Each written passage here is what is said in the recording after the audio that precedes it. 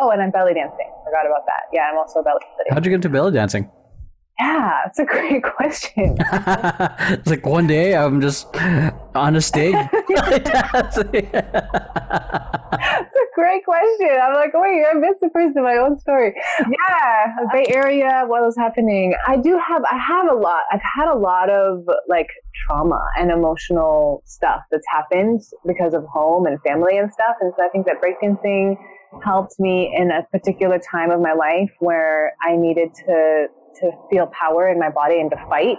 And the other piece of it was feeling comfortable in my own skin and feeling settled and at peace within my body. And I just happened across a belly dancer, and she invited me to her class in San Francisco, and I started going and found this space where it was super feminine. It was a lot more tighter, smaller movements and space for me to really work within my own body in an internal way. Like breakdancing is very external. It's very like big and strong. And then belly dancing is very internal and like working with smaller muscles and like subtler movements. That's cool. Yeah. So it was actually really healing for me. It was an art form that brought me to the other end of the spectrum of like healing. Yeah, it's almost like you discovered or these parts of you through these art forms. Like I guess one would say the masculine energy from breaking into feminine energy from belly dancing, because they're completely different executions, different types of energy, different types of movement quality. Yeah. That's freaking cool, dude. I got chills while you were just telling that story. Because it's really, I don't know, what is intriguing is the discovery of yourself through the art forms or the healing. So yeah, I mean, these art forms shaped a large part of my personality, because when I was in high school, I was really shy. I was really, really scared to speak. And I was that person that sat in the back of the room that like didn't say anything, and breakdancing forced me like to, push and stand up and be strong. And then the belly dancing really got me to like love myself more. Wow. This is so cool.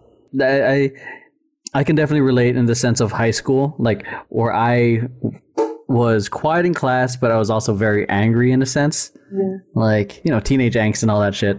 But like, we all have it. Yeah. And then when I discovered dance, there was like a sense of like confidence. I felt like there was a proper release of this angst, so to speak, or this anger, like, because now I was putting all that energy to rehearsals and performing, and then it seemed to calm me down in many places in life.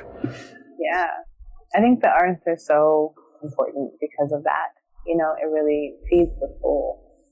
It really does. It's a shame that I don't know how it is in other counties or in states, if you guys are listening to this in and out of state, but like the fact that a lot of the arts are being cut, it shows like how undervalued it really is, especially for mental health, especially since there's dance movement therapy now. I think therapy involving painting, because it involves you in just my theory and speculation, it just involves a different part of your mind, left brain, right brain, because we're so like active and trying to problem solve and all this other stuff. So I kind of want to transition into like yoga, like how you went into that, because there's a whole bunch of this stuff that you covered already. Like I primarily use yoga as a form of recovery, like, but I feel like I suck at it, but then I don't go to, like, I don't tell anyone I do it, or I prefer doing it solo. But how did you get into yoga, and then how did you start your practice or teaching it?